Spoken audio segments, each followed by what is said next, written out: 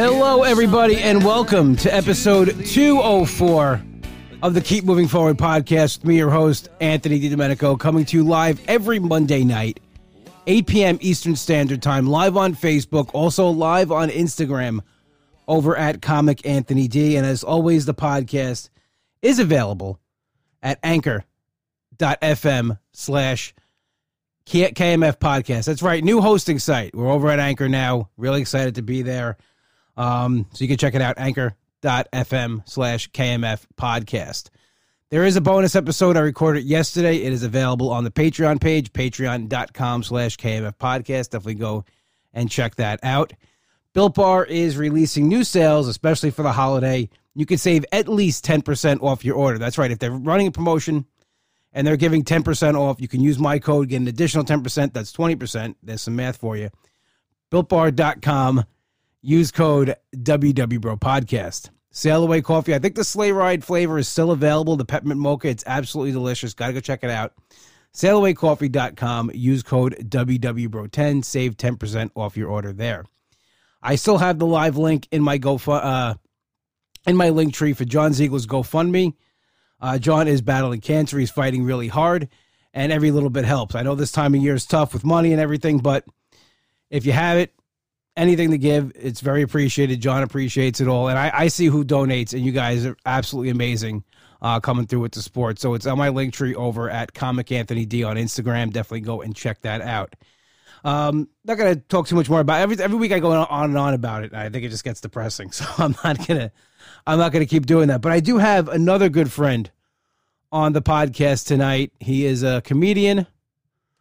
He, that's really it. He doesn't really do anything else. I'm just kidding. Ryan Marr, what's going on, buddy?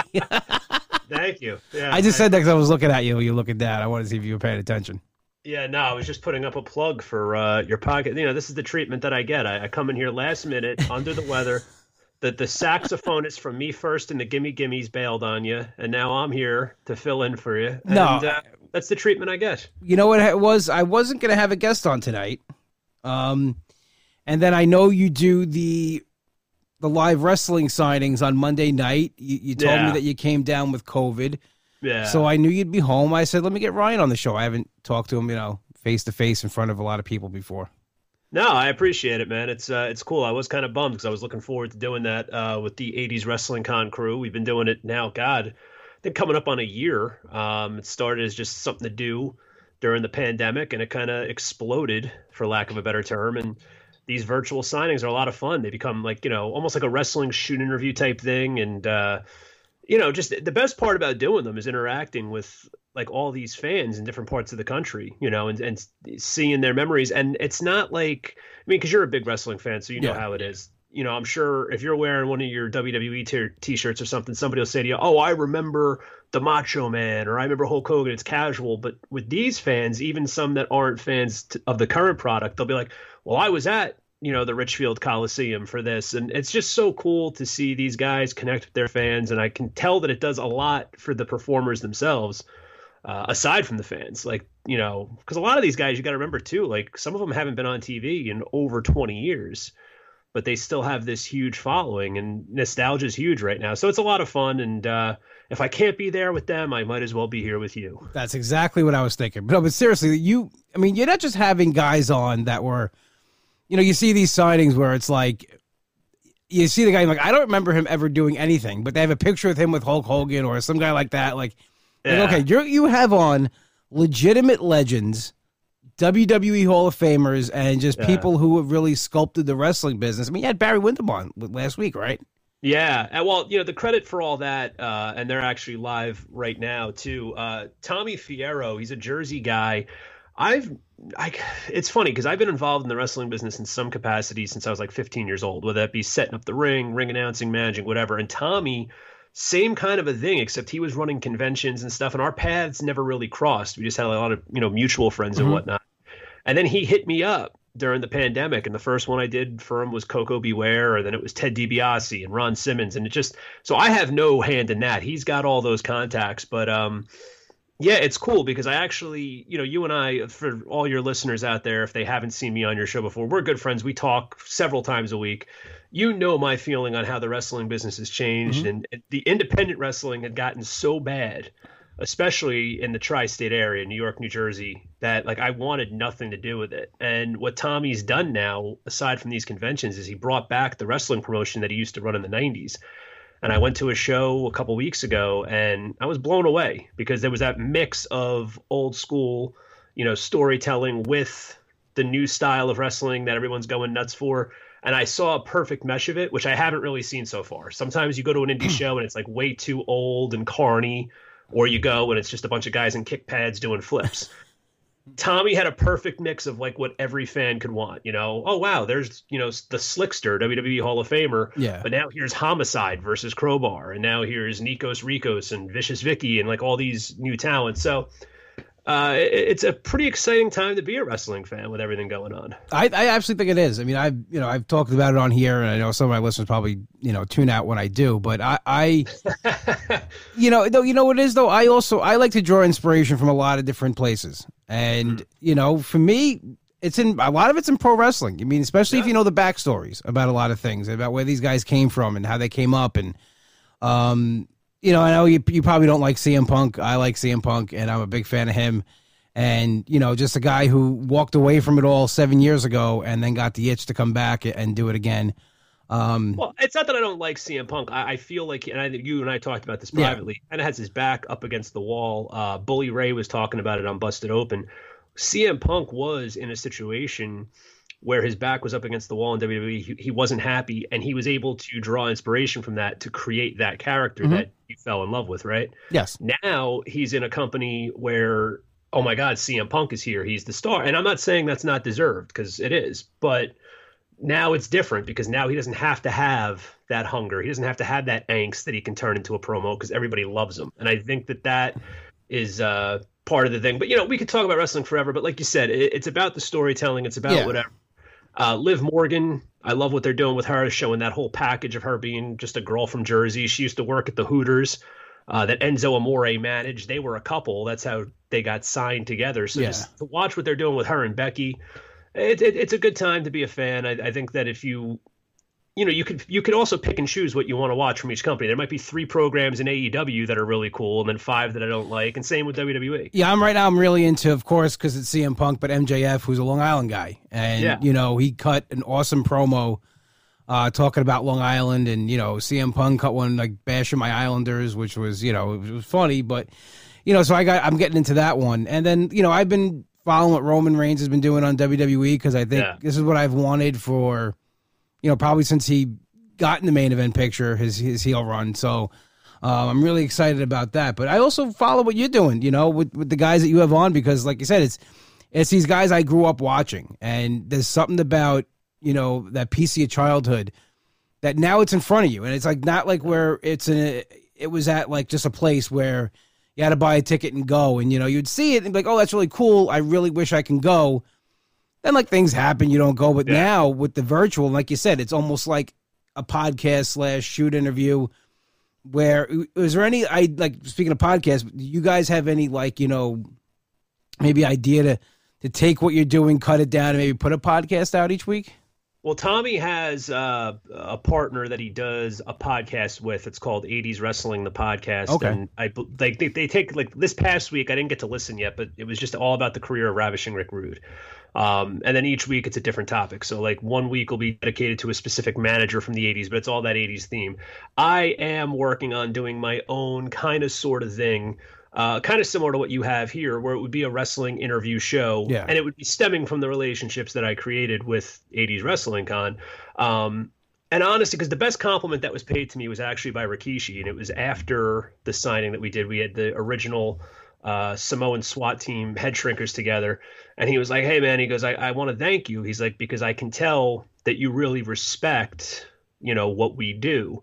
And I thought about that, and I'm like, for years, and I'm just as guilty as everybody else, we always wanted that gossip. Who really hates each other? Who was trying to sleep with whose wife? But then wrestling got such negative press as it is. There's already stuff out there like Dark Side of the Ring and whatever. So it's like, all right, let's leave that behind and let's focus on the positive. And One of the stories that Rikishi told, and you don't have to be a wrestling fan to appreciate this, he talked about how he was in World Class Championship Wrestling with his cousin.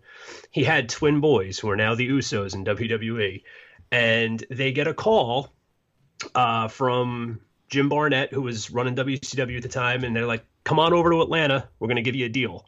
So they pack the car up. They pack the kids into the car seats. By the time they get to Atlanta, Barnett's out. Jim Herd is in. So when they show up to center stage in Atlanta for the taping, who are you guys? Oh, well, we just left World Class Championship Wrestling. We were told we have a deal. We don't know anything about that. And he looked at them and he said, give us 30 days. That's all we're asking for. So now imagine that. Like, you literally rented a pickup truck. You got your twin boys in the back seat, and now you have to fight for your job.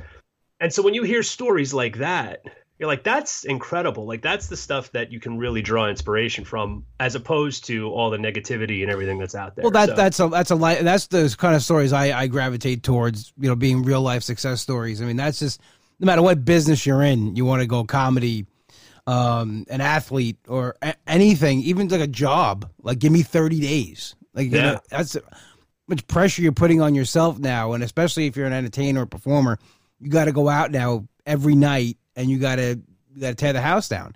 That's a lot of pressure to put on. But think about the pressure he's feeling. He's got a car full of kids. He packed up everything he owns. And so you think about that. That is those are the stories I like about how, like, okay, they made it. And you think about Rikishi now, WWE Hall of Famer, it all worked out.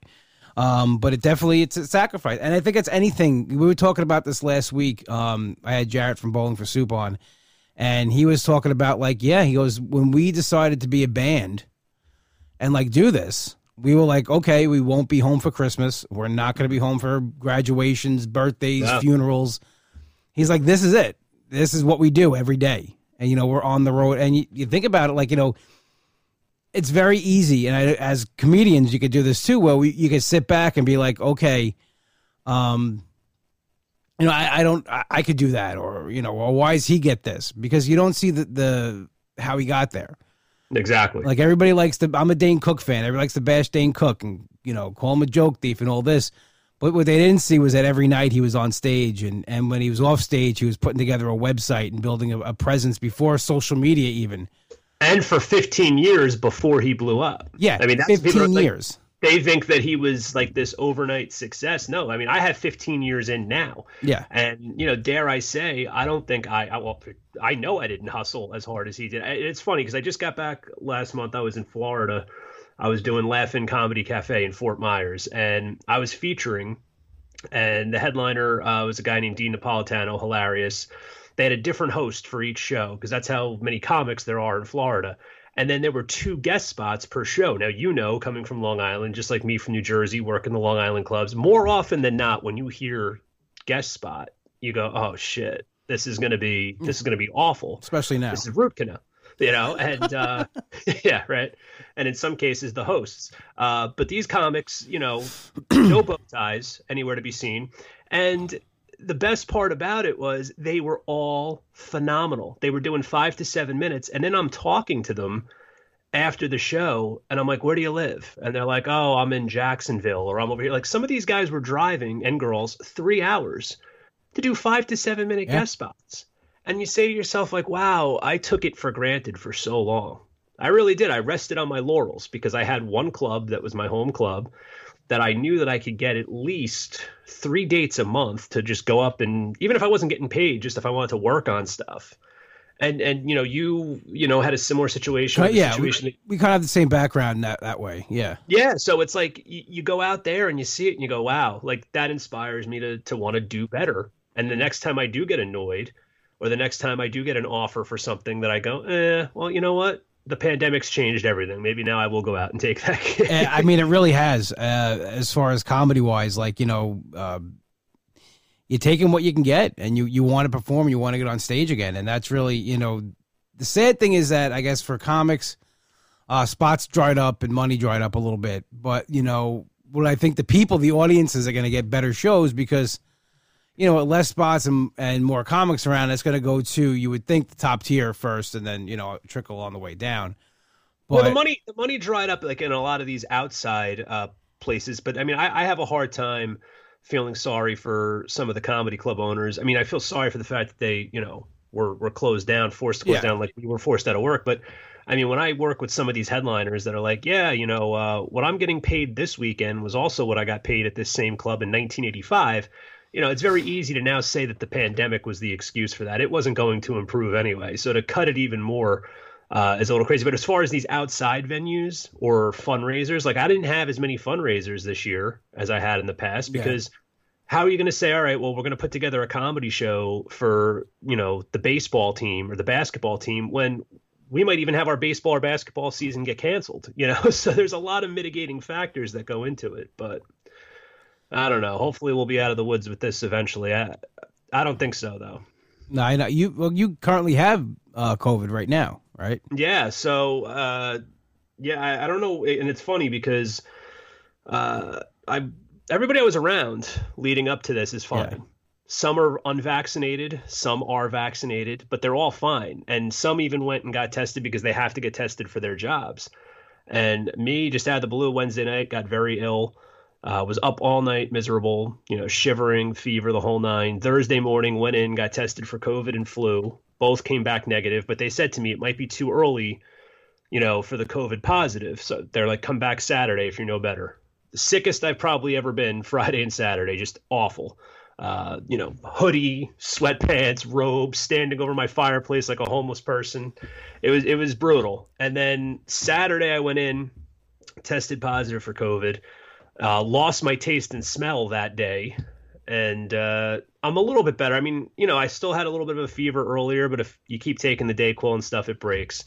But no, I will say this, though. I have a newfound respect for anybody that got sick with this before the vaccine was available.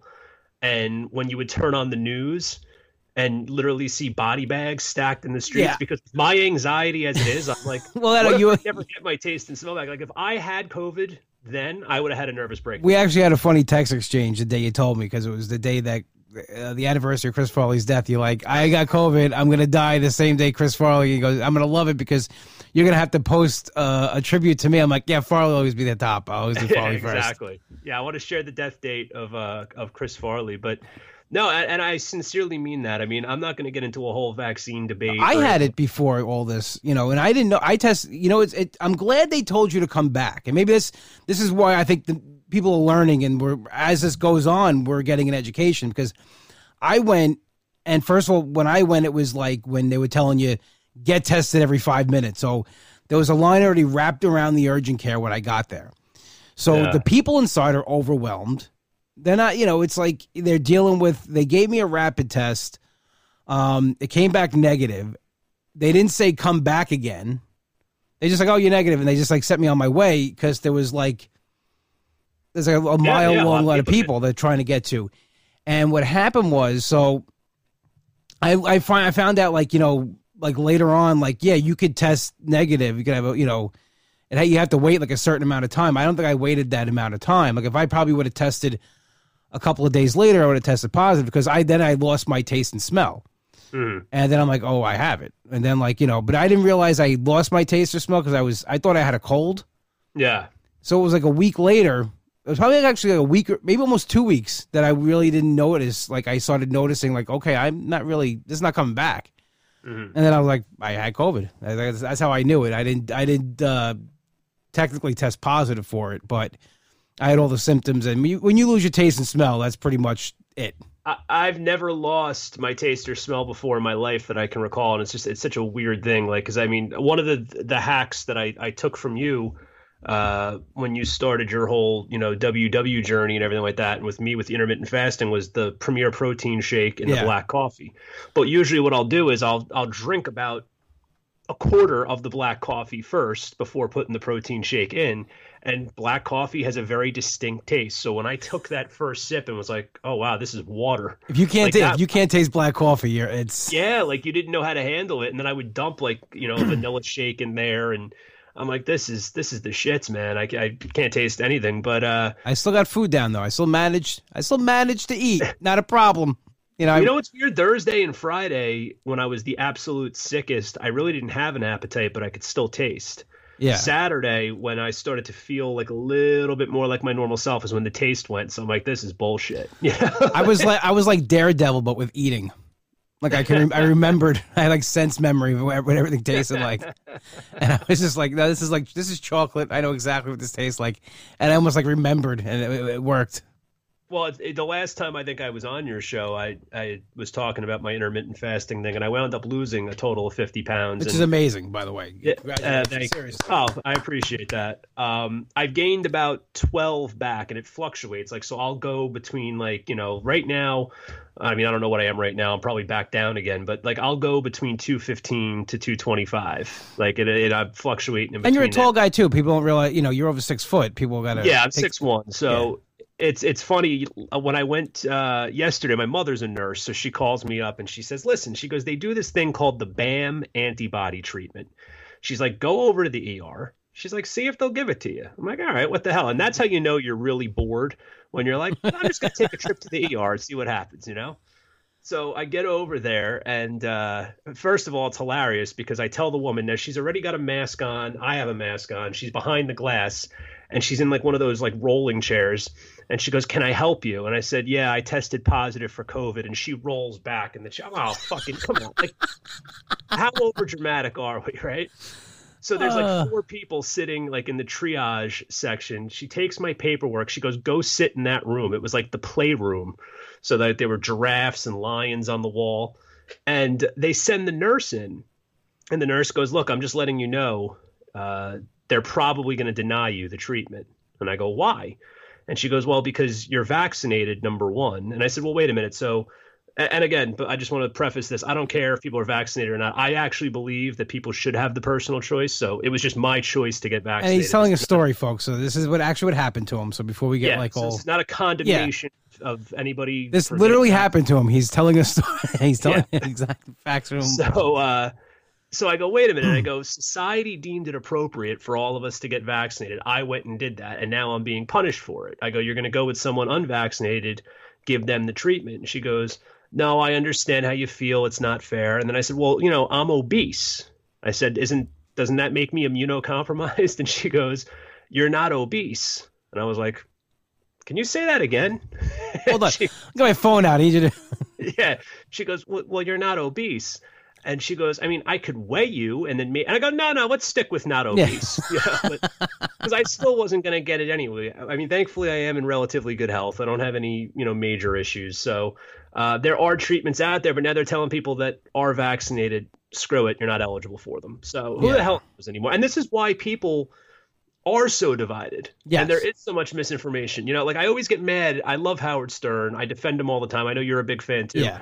But like I was listening the other day, and he's like, don't people remember the polio days? And it's like, well, no, because back then, what was the news like when polio had its outbreak at the turn of the 20th century or whatever? Like it was literally a newspaper, and you saw a guy sticking out of an iron lung like this. So then you're like, shit, I'm gonna go get vaccinated. But now you turn on the news last March.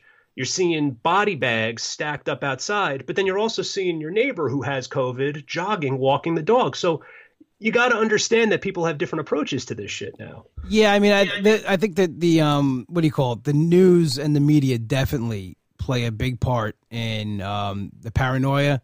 Let's say, listen, it's a very serious illness and disease. People have lost their lives, which is horrible. I'm not downplaying that, but what I'm saying, it could still happen to me. I have a couple days left. Yeah, but what I'm saying is, I think the media does not do its job as far as explaining to the people. Like, yes, but it's like anything. There's a lot of things that you can get that you could die from that most people won't. But I think especially with something like this that's so new, and that we're coming to grips with this. I mean, it's not going anywhere. This is here now. Yeah. I think the media and the government have a responsibility to really, tell us what's going on. And I don't think that's happening. And again, I'm not trying to be political or anything. I'm not standing on a soapbox. Yeah. I'm just saying as an observer. What I will say is this. One of the things that I read are, a possible prolonged effect from COVID is erectile dysfunction. And I just want to go on the record right now and state that if my penis stops working, I'm definitely gaining the 50 pounds back. You know what would be a real kick in the ass? If my penis stops working and I don't regain use of my taste buds. Then there's just no reason to live. No, no more boners or food. I'm done. I'm tapping out. That's it? I mean, well, what else is there to live for? You can't taste and you can't get hard. What the hell?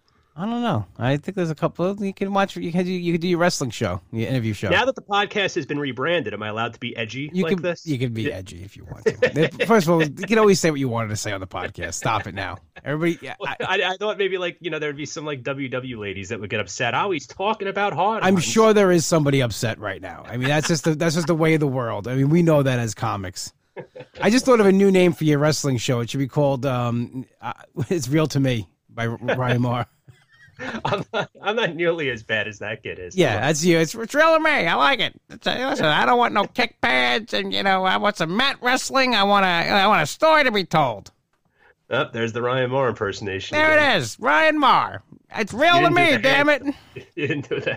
It's real to me. I'm Mary. I got. What am I, a fucking marionette? Yeah. Nick said he's highly offended. My buddy Nick said he's very highly offended. But no. Nick Greystone, right? Yes. Oh, cool. He's not offended. But no. Cool that he's here. Not cool that he's offended. No, he's not. He's not offended. No one. Listen, if people get offended, then I don't know what to tell them. But as a comic, though, it's a fine line. I mean, I got a show New Year's Eve. I don't know. I still sometimes I write out what I'm going to say and stuff like that, and I hate that. Like when I'm writing material, I'm editing myself. I hate that. Like I should be able to go up there and say what I want to say. It's funny because I remember you always used to make like a set list, kind of a deal. Yeah, like a professional. No, but I never had. I'm joking. No. But I never had to until that first time I did 45. Well, actually, it was before that. So the first gig that I did was maybe a couple months after the lockdown. Brad Trackman got me this outdoor gig in Philly, and I was splitting the time with him. So he was doing a half hour, I was doing a half hour, and it was like there was so much shit that I wanted to get to that I just couldn't remember. And then as more shows started happening, like 7 or 8 times, I'm like, wow, I'm forgetting bits. I never used to do that, but it had been a long time since I had been up. So now I actually, like when I was in Florida for those 6 shows, I made like little set lists because I said, you know what, like they're bringing me back to headline, but as the feature, I want to show them that I have enough time to headline. So I'm like, for this show, I'm going to do X, Y, and Z. And then for this show, I'm going to do A, B, and C. And you had to do it. I mean, of course, there's certain stuff that I'm going to throw in every set because I know that it's some strong stuff. But yeah, no, now I have to do that. And yeah, for me, I just got into the habit of doing it from when I first started because one of it is my own, fear. Yeah. That I'm not going to remember what I'm going to say. And it's like a safety blanket. I don't bring notes up with me, but it's just that I go through it. And it's weird. Like, I'll be looking at my set. After I write it, I'm going over it. And as I'm reading it, I forget. I'm like, oh, I'm going to forget. And then, but it's just something like I go on stage and it's back there again. It's just that panicking, that anxiety I get before I go on stage. And I need to just write that out. So it's in my head, like in that order. You ever start a bit and it's it could be a bit that you've done 200 times and then just forget it. Yeah. You're in. It happens to me all the time. That's the shits, man. And I'm like, and you're on stage. That happened to me at one of the Bird and Betty shows this past summer. And I actually, you know what? I got so far into it that I was like, I forget how the rest of this goes. And that actually got a laugh, which was good. Well, especially now. I mean, coming out of not doing comedy for a while, it happens to me more now than it did before. Yeah.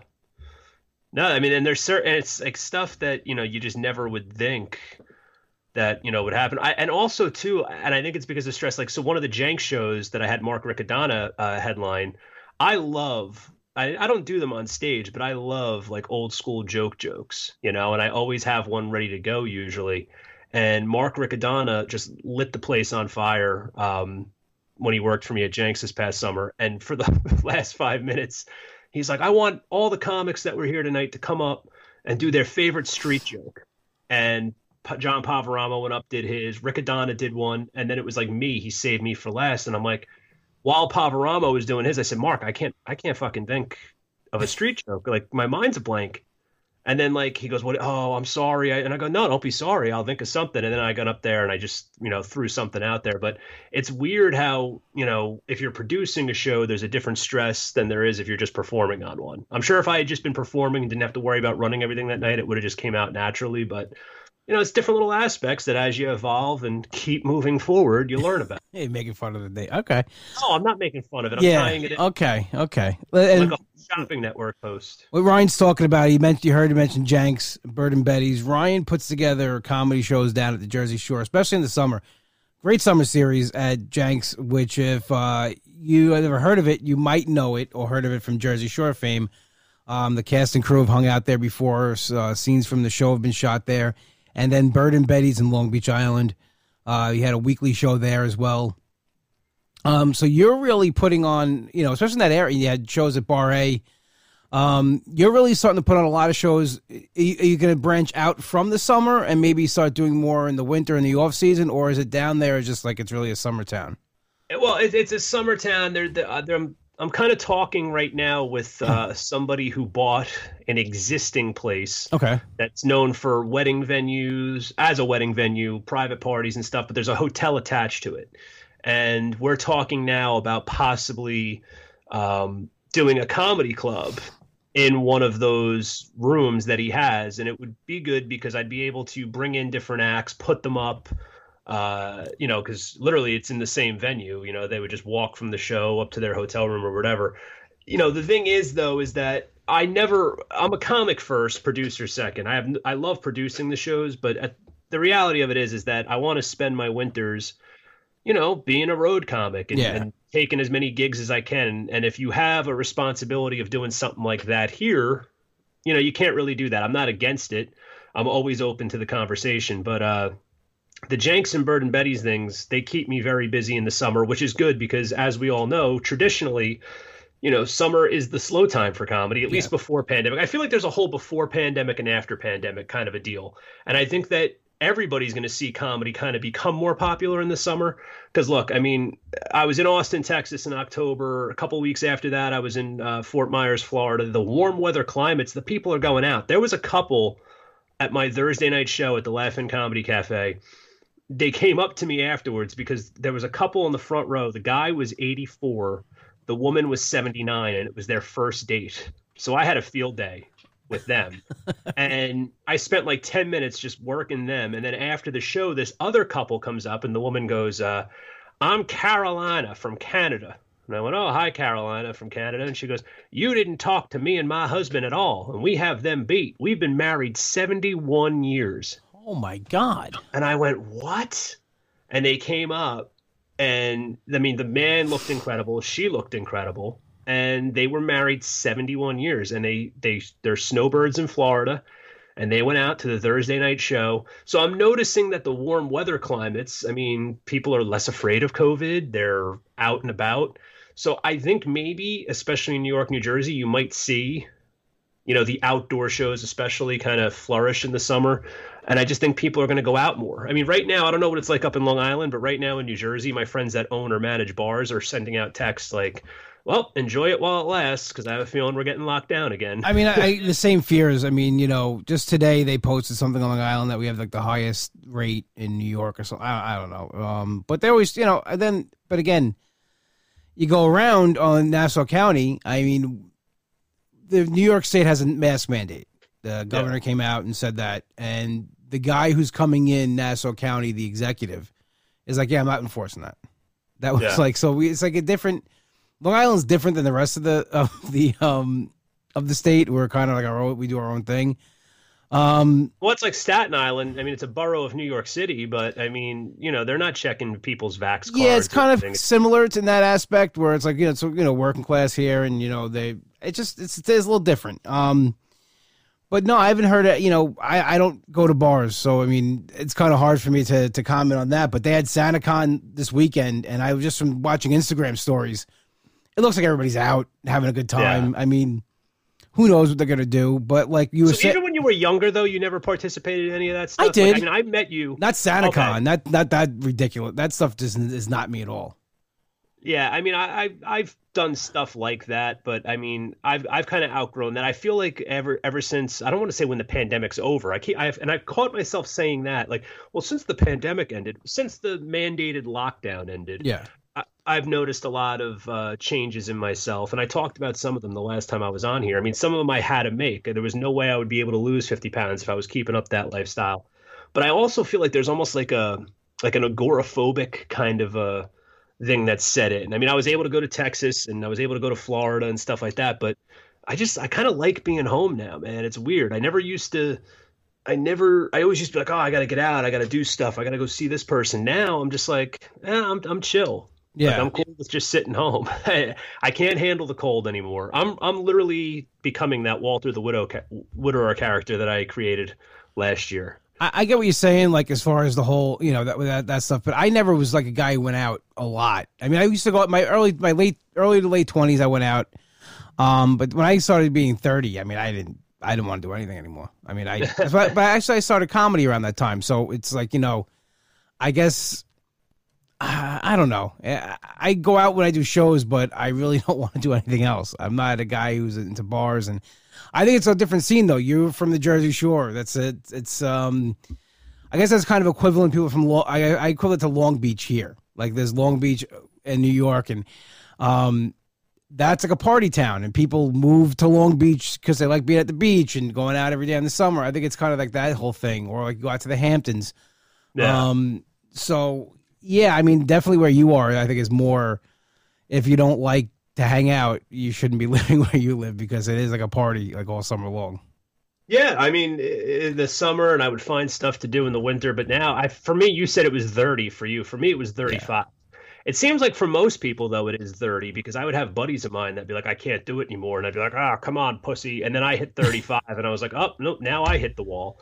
So I guess most of us do have our day. But then I look at certain buddies of mine that are like 50 and up and they're still going. And I'm like, whoa. Yeah. How are they doing that? That's the question.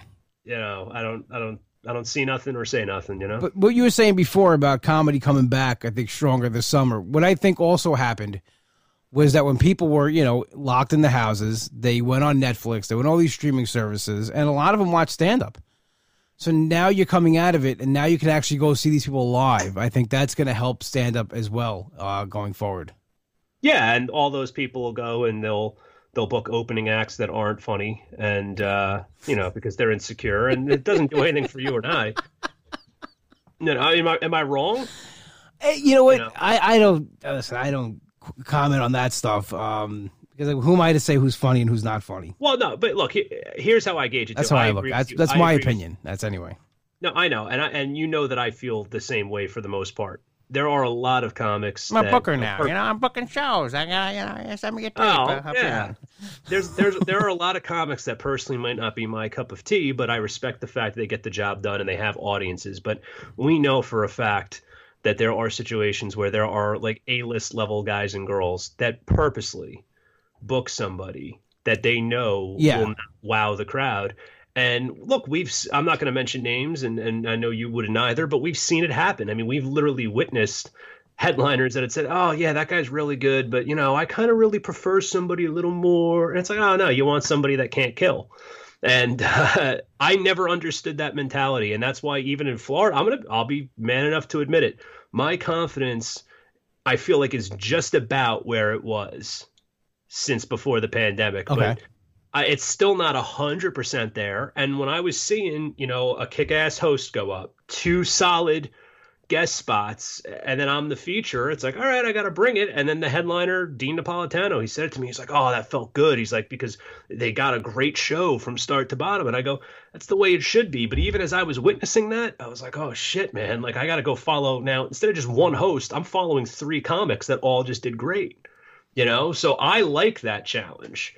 I did too. I always like being on a show with a lot of talented comics, and I never got down on myself or nervous that I couldn't follow anybody. I mean, I had to go on it to Kevin James. I mean, so there's a situation where nobody cares who the next guy is, but I was like, I volunteered the spot. I'm like, give it to me, I'll take it. Yeah. Because I wanted that challenge. I wanted to be able to bring him back, and here it is. The show's still going on, and that's just my. with comedy, I'm very confident in my ability, and I will, welcome challenges like that. And plus, I always think that the show, I want to have the best show. Like, especially if I'm booking a show, or even when I was headlining, I always wanted like the best comics possible on that show, because I wanted the crowd to have a good experience the whole time. Like, okay, that host was awesome. The feature was amazing. And like, and then you deliver in the headline spot, because I remember when I started hosting and featuring, I always wanted to do the best job possible. I never went out there to try to bury, and I'm not trying to take the spotlight or anything, but you're still trying to do the best you can. And then when I started headlining, the people who would come to the shows started coming to see me headline, because they gotten to know me over the years, and you develop like a rapport with the comic. And I think it's kind of getting lost right now. That's my opinion. Well, I look at it from the standpoint of the casual person, because the fact of the matter is that the way that the comedy clubs survive is if the casual person's buying tickets to go. Yeah, the fans of comedy are going to go see who they like to see, but you need the casual people. So 2 years ago, I go to visit my best friend Stephanie out in Ventura. I'm doing some business in LA, but I'm going to stay with her for a few days in Ventura. So she has a friend who puts shows together at Ventura Harbor Comedy Club. She gets me this spot on a Thursday night, paid like $100. They wanted me to do 15 minutes. I'm like, all right, cool, whatever. But it was not an open mic. It was a booked show, but they were like open mic level comics, right? And they're going up like one after the other, doing 5 minutes and just tanking. And people are sitting there and just being like, oh my God. So then I go up and I have my set or whatever. And the funniest part was Stephanie had told a bunch of her girlfriends, like, oh, my buddy Ryan from Jersey's coming, come to the show. The one girl literally says, as she's getting into the Uber, she opens up the back door and she goes, Ryan, thank you. She goes, you saved the night. The show was so terrible. Oh, but you were great. Gets in. The driver was one of the comics on the show. So she's texting Stephanie and she's like, you're not going to believe this shit. And I said, you know what? I'm a comic who sometimes rideshare drives, but I would never turn the app on in the parking lot after I just did the show. No. And he literally turned to her and was like, oh, you didn't think we were very good, huh? Like made it even more extra cringy. And I just said to myself, I go, see, now what that does is that makes even me look not as serious, not as professional, because that's what I'm working with. Like, have some respect for the show. Yes. Don't put somebody up for a guest spot if you don't think that they belong in that position, because the people in the audience don't know that, especially if you're introducing them as a guest spot. You don't want to say, oh, this is a new comic. You don't want to set them up for disaster, but you also don't want to give them bullshit fake credits and make the audience think that they're going to see something that they're not. So there is a balance to it, definitely. Well, I just think some people just think that anybody could do this, and that's where that gets lost, especially when you're booking a show and, but this guy, he can do it. Well, especially if you're Italian. I mean, if you're Italian and you want to talk about, Nana sauce and gravy and furniture and, Frank Sinatra and Jesus Christ shaking hands. I mean, basically, or sending it, if an Italian was going to do it, it'd be over, that kind of thing. Like, send an Italian to end something. Yeah, I get it. All that stuff. My favorite now are all like these Instagram. For a while, it was just the men, but now all the women are getting into it. Like, and they all have like Italian gimmick names and the big hair and the earrings, and they chew the gum, and they're like, so I'm Italian, right? And Christmas Eve is coming up.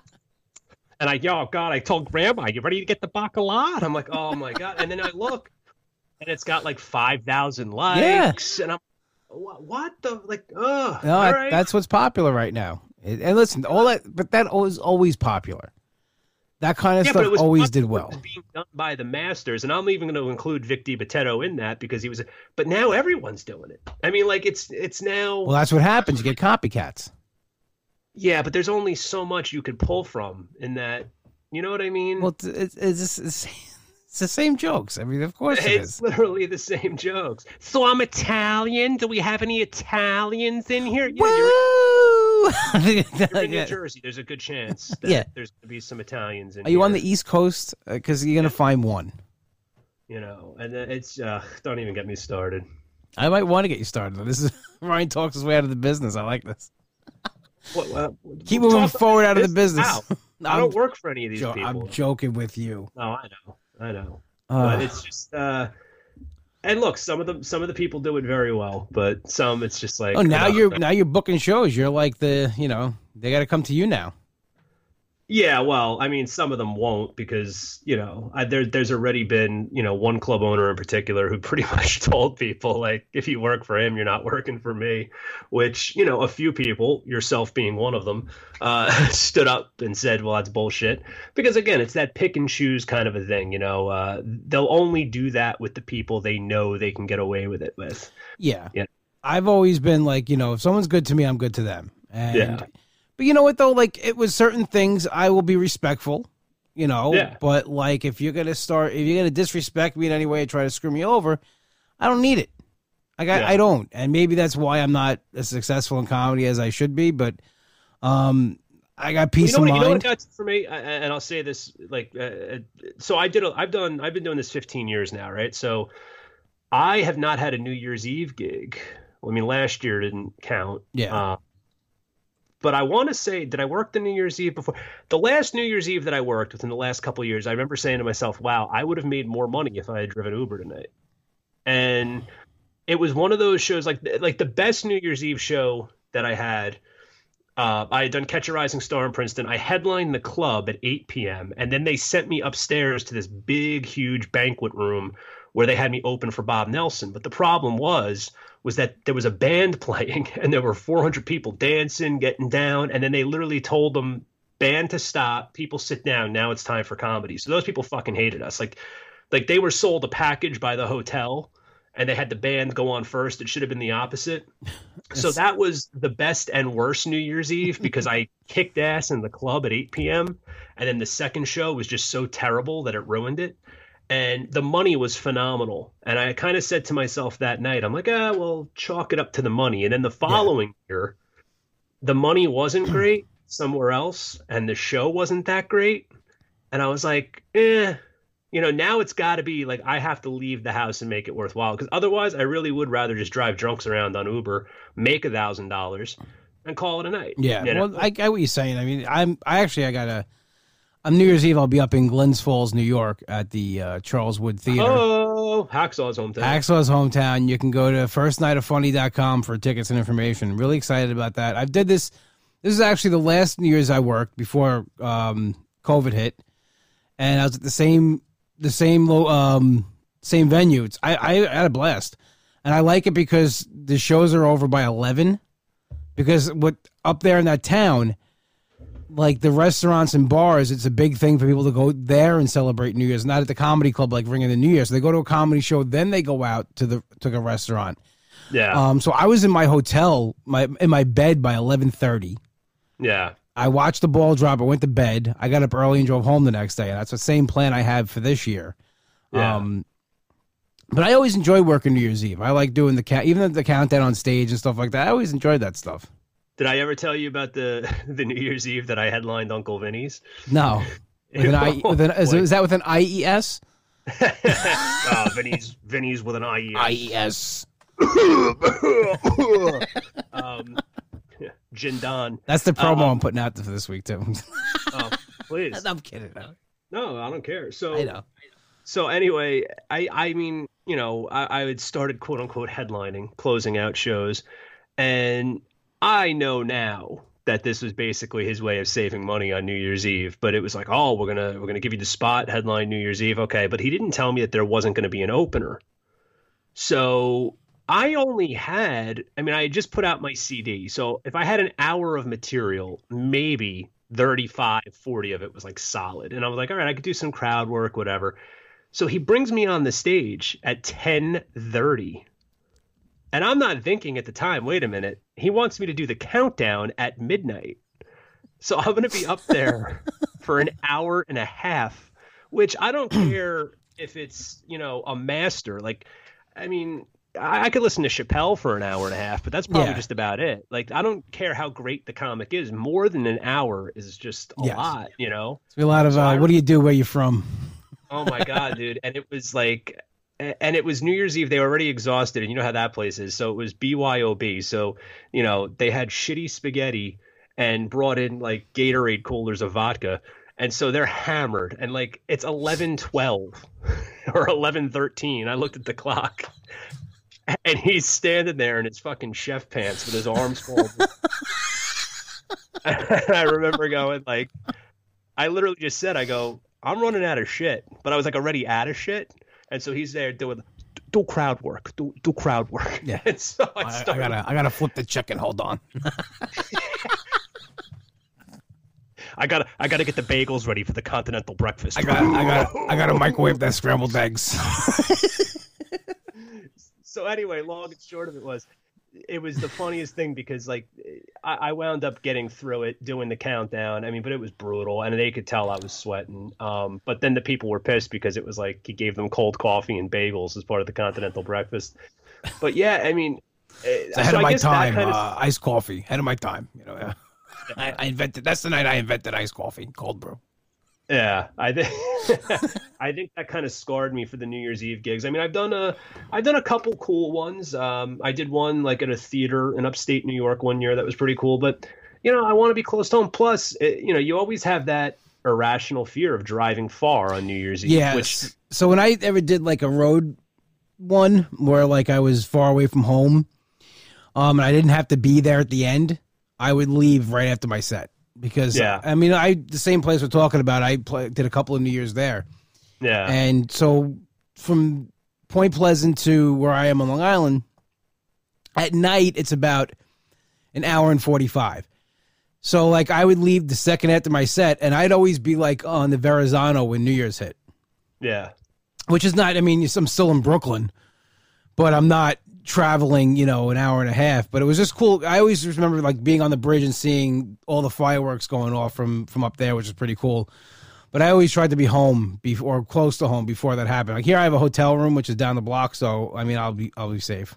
And it's a depressing holiday for a comic too, especially if you're doing like, you know, the Wisecrackers in Allentown, Pennsylvania. Like I'm starting my first day of the new year in the town that Billy Joel found very depressing, you know? I mean, you kind of get what he was singing about. Yeah, you know, like I'm actually going to wake up tomorrow in the same town where Jimmy Snuka murdered a woman, you know? Like it's just not where I saw my comedy career going. Yeah, but you know the thing too, like with New Year's, you don't get like if you are in a relationship or anything like that, you don't see your girlfriend on New Year's. You know, like the one thing that everybody does. I remember the last time I had a girlfriend on New Year's, her friend was like, "Oh, you must be excited! Like you have a boyfriend to spend New Year's with." She goes, "No, he's working. He's a comic. He'll be working till like 2 a.m." Which is true. I didn't get home till like 2 a.m. that night, just from like after saying goodnight to everybody, shaking hands, and waiting to get paid and everything. But I was lucky I was close to home, but still, it's like it's a long night. It's exhausting.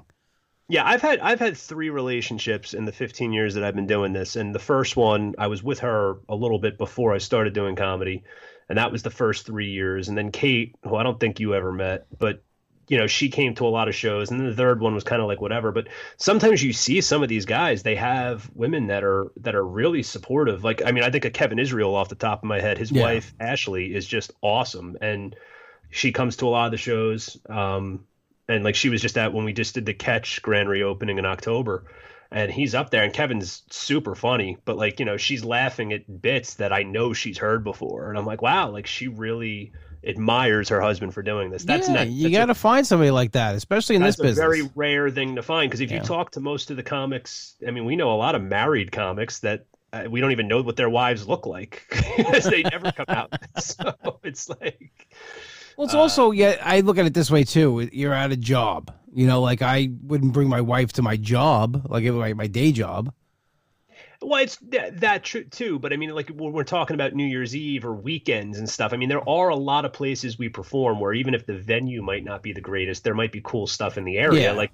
Like my ex Kristen, whenever I would do stuff like when Bob Levy had that club in Levittown, Pennsylvania, she'd be like, all right, well, I'll go shopping at the King of Prussia Mall. Like you can find things to do together because let's face it, I mean, a lot of those weekends, I remember when I used to do City Steam up in Hartford. I'm like, okay, how many times can I go to the Mark Twain house? Like, what the hell is there for me to do in this town?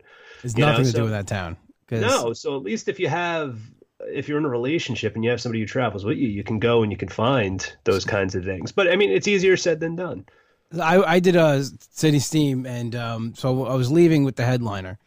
It was actually Carol Montgomery, Okay. who's got on Women of a Certain Age on Showtime right now. That's doing very well.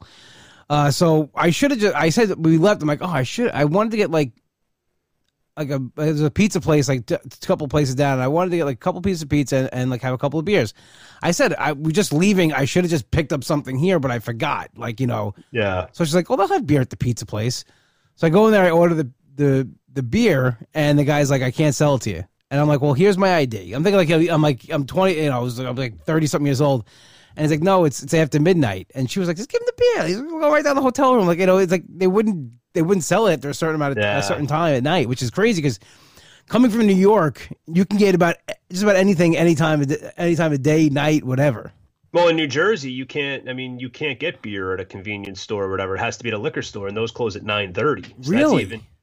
Oh yeah, like in Jersey. I mean, there's certain bars that do packaged goods, but they're few and far between now too. But yeah, all the liquor stores are shut down 9:30, 10 o'clock. How does that work with Drizzly? You have Drizzly in Jersey? I haven't used Drizzly in Jersey, but I did use it. Again, my friend Stephanie, during the pandemic, we went out to she had a business trip in Siesta Key, and I had just performed in Florida the week before, gotten home. She's like, you want to meet me back out? She's like, I got the Airbnb. I'm like, all right. So I actually landed before her, got to the Airbnb, and I was like, I don't have a car. Where can I get booze? And she told me all about Drizzly. And then they came and they delivered. So I haven't tried to use that in Jersey. I'm sure it exists. Yeah. But I mean, I'm sure it's probably within the hours. Okay. And my brother uses it. It's like it's like Uber Eats, but like for booze. Yeah. Which is easier because you don't have to carry. Think about it. If you're buying for a party, sometimes it's easier to go on the app and they deliver it and you're all set. I love how this podcast really has had a rebranding. We went from all health talk to beer talk. I like it. This is good. Why you gotta breaking the fourth wall? I'm just playing with you because the last time I was on, we were having a lot of fun talking about how I couldn't drink anymore and I couldn't whatever, and now I'm just like, oh my god, we're talking about Drizzly. Well, here's the thing. I'm not just saying that but with a lot of weight loss journeys, in the beginning you cut out a lot of stuff. Yes, you do. And then, as it goes on, to sustain that for whatever it is for a long period of time is hard. And you will start okay, I have to now figure out a way to live my life, and still, be healthy, but still be able to enjoy, whatever I enjoy. My brother just it's also funny, and I think I've told you this in private, in one of our many private conversations. I was never, even at my all-time heaviest, I was never a big beer guy. I loved vodka. Yeah, no, you're not a big beer guy. Stuff like that. Yeah. But now, because I want to not black out, I would mix it. I instead of doing vodka and whiskey all the time, I'd go out on Sundays now, especially if I'm going to watch, the 1 o'clock game, the 4 o'clock game, I'm drinking beer. And I've developed an appreciation for beer that I never used to have. I become like a connoisseur. It's like, this is like hoppy. A little hoppy, this one. I like it, though. It's good. It's got a good flavor to it. Yeah. I like a good stout. I don't know why. Stout once in a while. It's a little hoppy, but, You're such a dick. But anyway, so now I'm like, oh, great. I lose 50 pounds. And now I'm going to put it all back on because I like the taste of beer. But now I can't taste anything. So hopefully hopefully you get better soon. My brother actually just told me that I can now, you can Uber Eats cigars. Really? Yeah, which it's dangerous. That I could just, What are you at now? Only 9 a day, right? I don't even smoke 9 a week. What are you talking about? The summer's always more because you're outside, but this is now actually. I'm not gonna have one today. I didn't have one today. No, I didn't have one yesterday. I'll have one tomorrow, and then Thursday, and then I don't smoke. Listen, what would be more about what I do? I love how judgmental you get. You get so angry and upset. No, I don't get judgmental. People get judgmental, but I don't judge them what they do. First of all, Anthony, I'm just saying you appreciate this. I do love though now all of a sudden that all these comics, and I won't mention names, but I do find it funny now. You were the first guy I saw really with the cigar. Now everyone's a fucking cigar aficionado. Now everyone's posting pictures of themselves holding the cigar and blowing clouds, and I'm like, Anthony was the first. Now everyone's like, oh, I got this new lighter. Shut up. But yeah, it's what I like. It's my vice. Yeah, go back outside and play with your dog. But you, on the other hand, I know exactly who he's talking. Have been the original cigar guy. Not the original cigar guy. No, I know, but just at least from what I've seen. So, No, I'm breaking your house. The reason I remember I read an unauthorized biography of Letterman years ago, and they took like a bunch of interviews that he had done in different publications, and he had said that he had to quit smoking cigars because at one point he got himself up to 15 a day.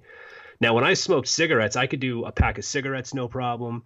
I can vape with the best of them, but like finishing a whole cigar for me is taxing. So the fact that people were smoking 15 a day, like that's astounding to me. Yeah, the most I've ever done is 4.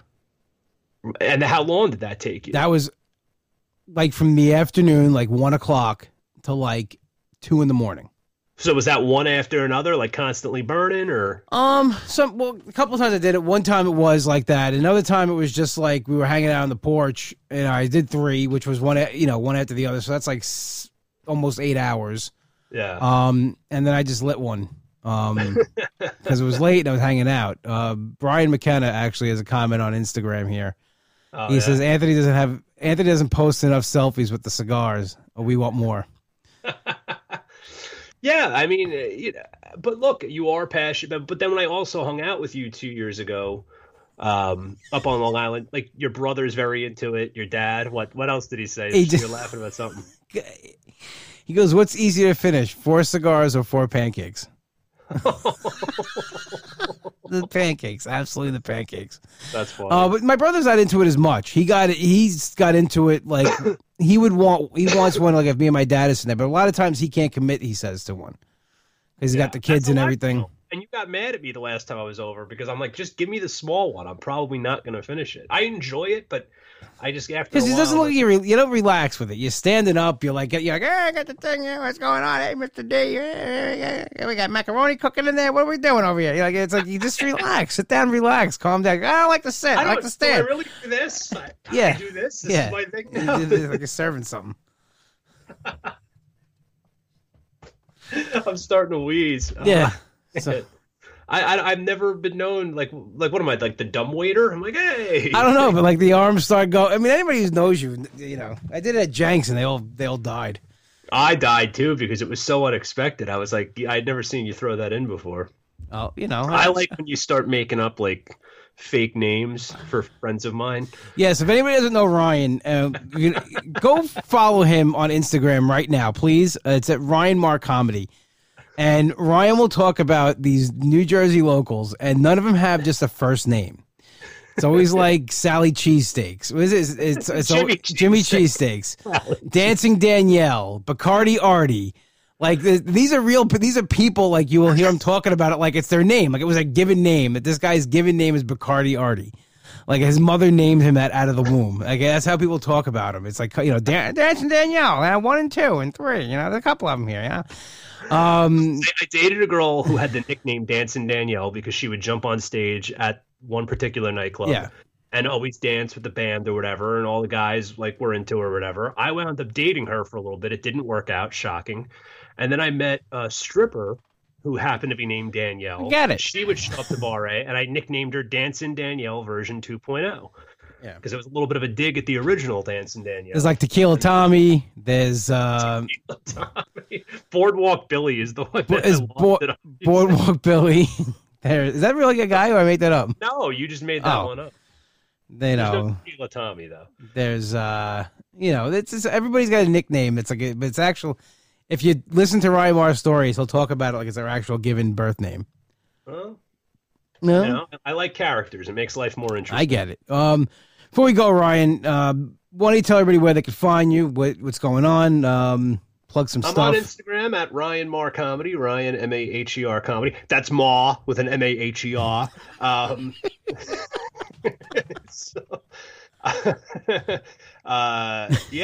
on Instagram, Ryan Marr Comedy, Facebook, Ryan Marr.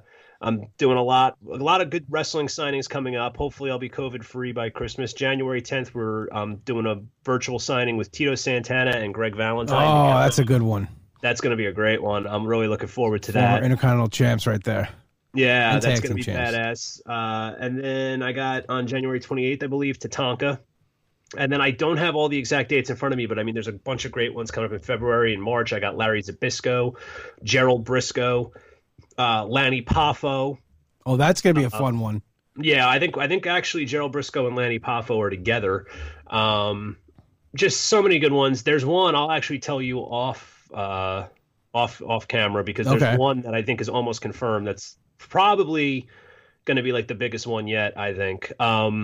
But yeah, so it's pretty cool. It's different guys from the 80s and all the way up through the Attitude Era. And now there's been a bunch of new talent released that became stars over the last couple of years. So it was actually Dan Barry, who I learned helped create the physical part of my impersonation tonight. Yeah, it was him that, we started doing.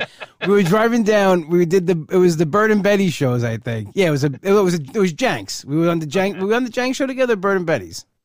I think you did both together. It was Jenks. Yeah. I forget which show it was, whatever. We were driving down, and I was doing the impression, and Dan goes, "Do you ever notice like his arms like go like this a little bit?" So when I that night on Jenks, I just did it and all this, and your friends loved it, and it's now part of the impression. When I'm in the house and we're just talking on the phone, I imitate you. I'm doing this. Just know that I'm doing this in the house when no one sees you.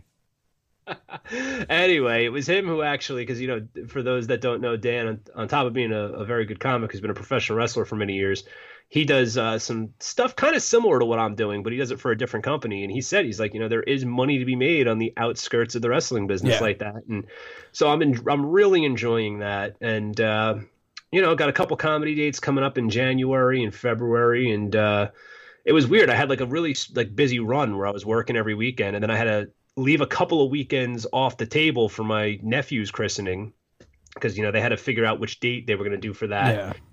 So now in January, it looks like it's picking up, but I'm going to probably be heading back out to Florida again in February. There's just so much work out there, man.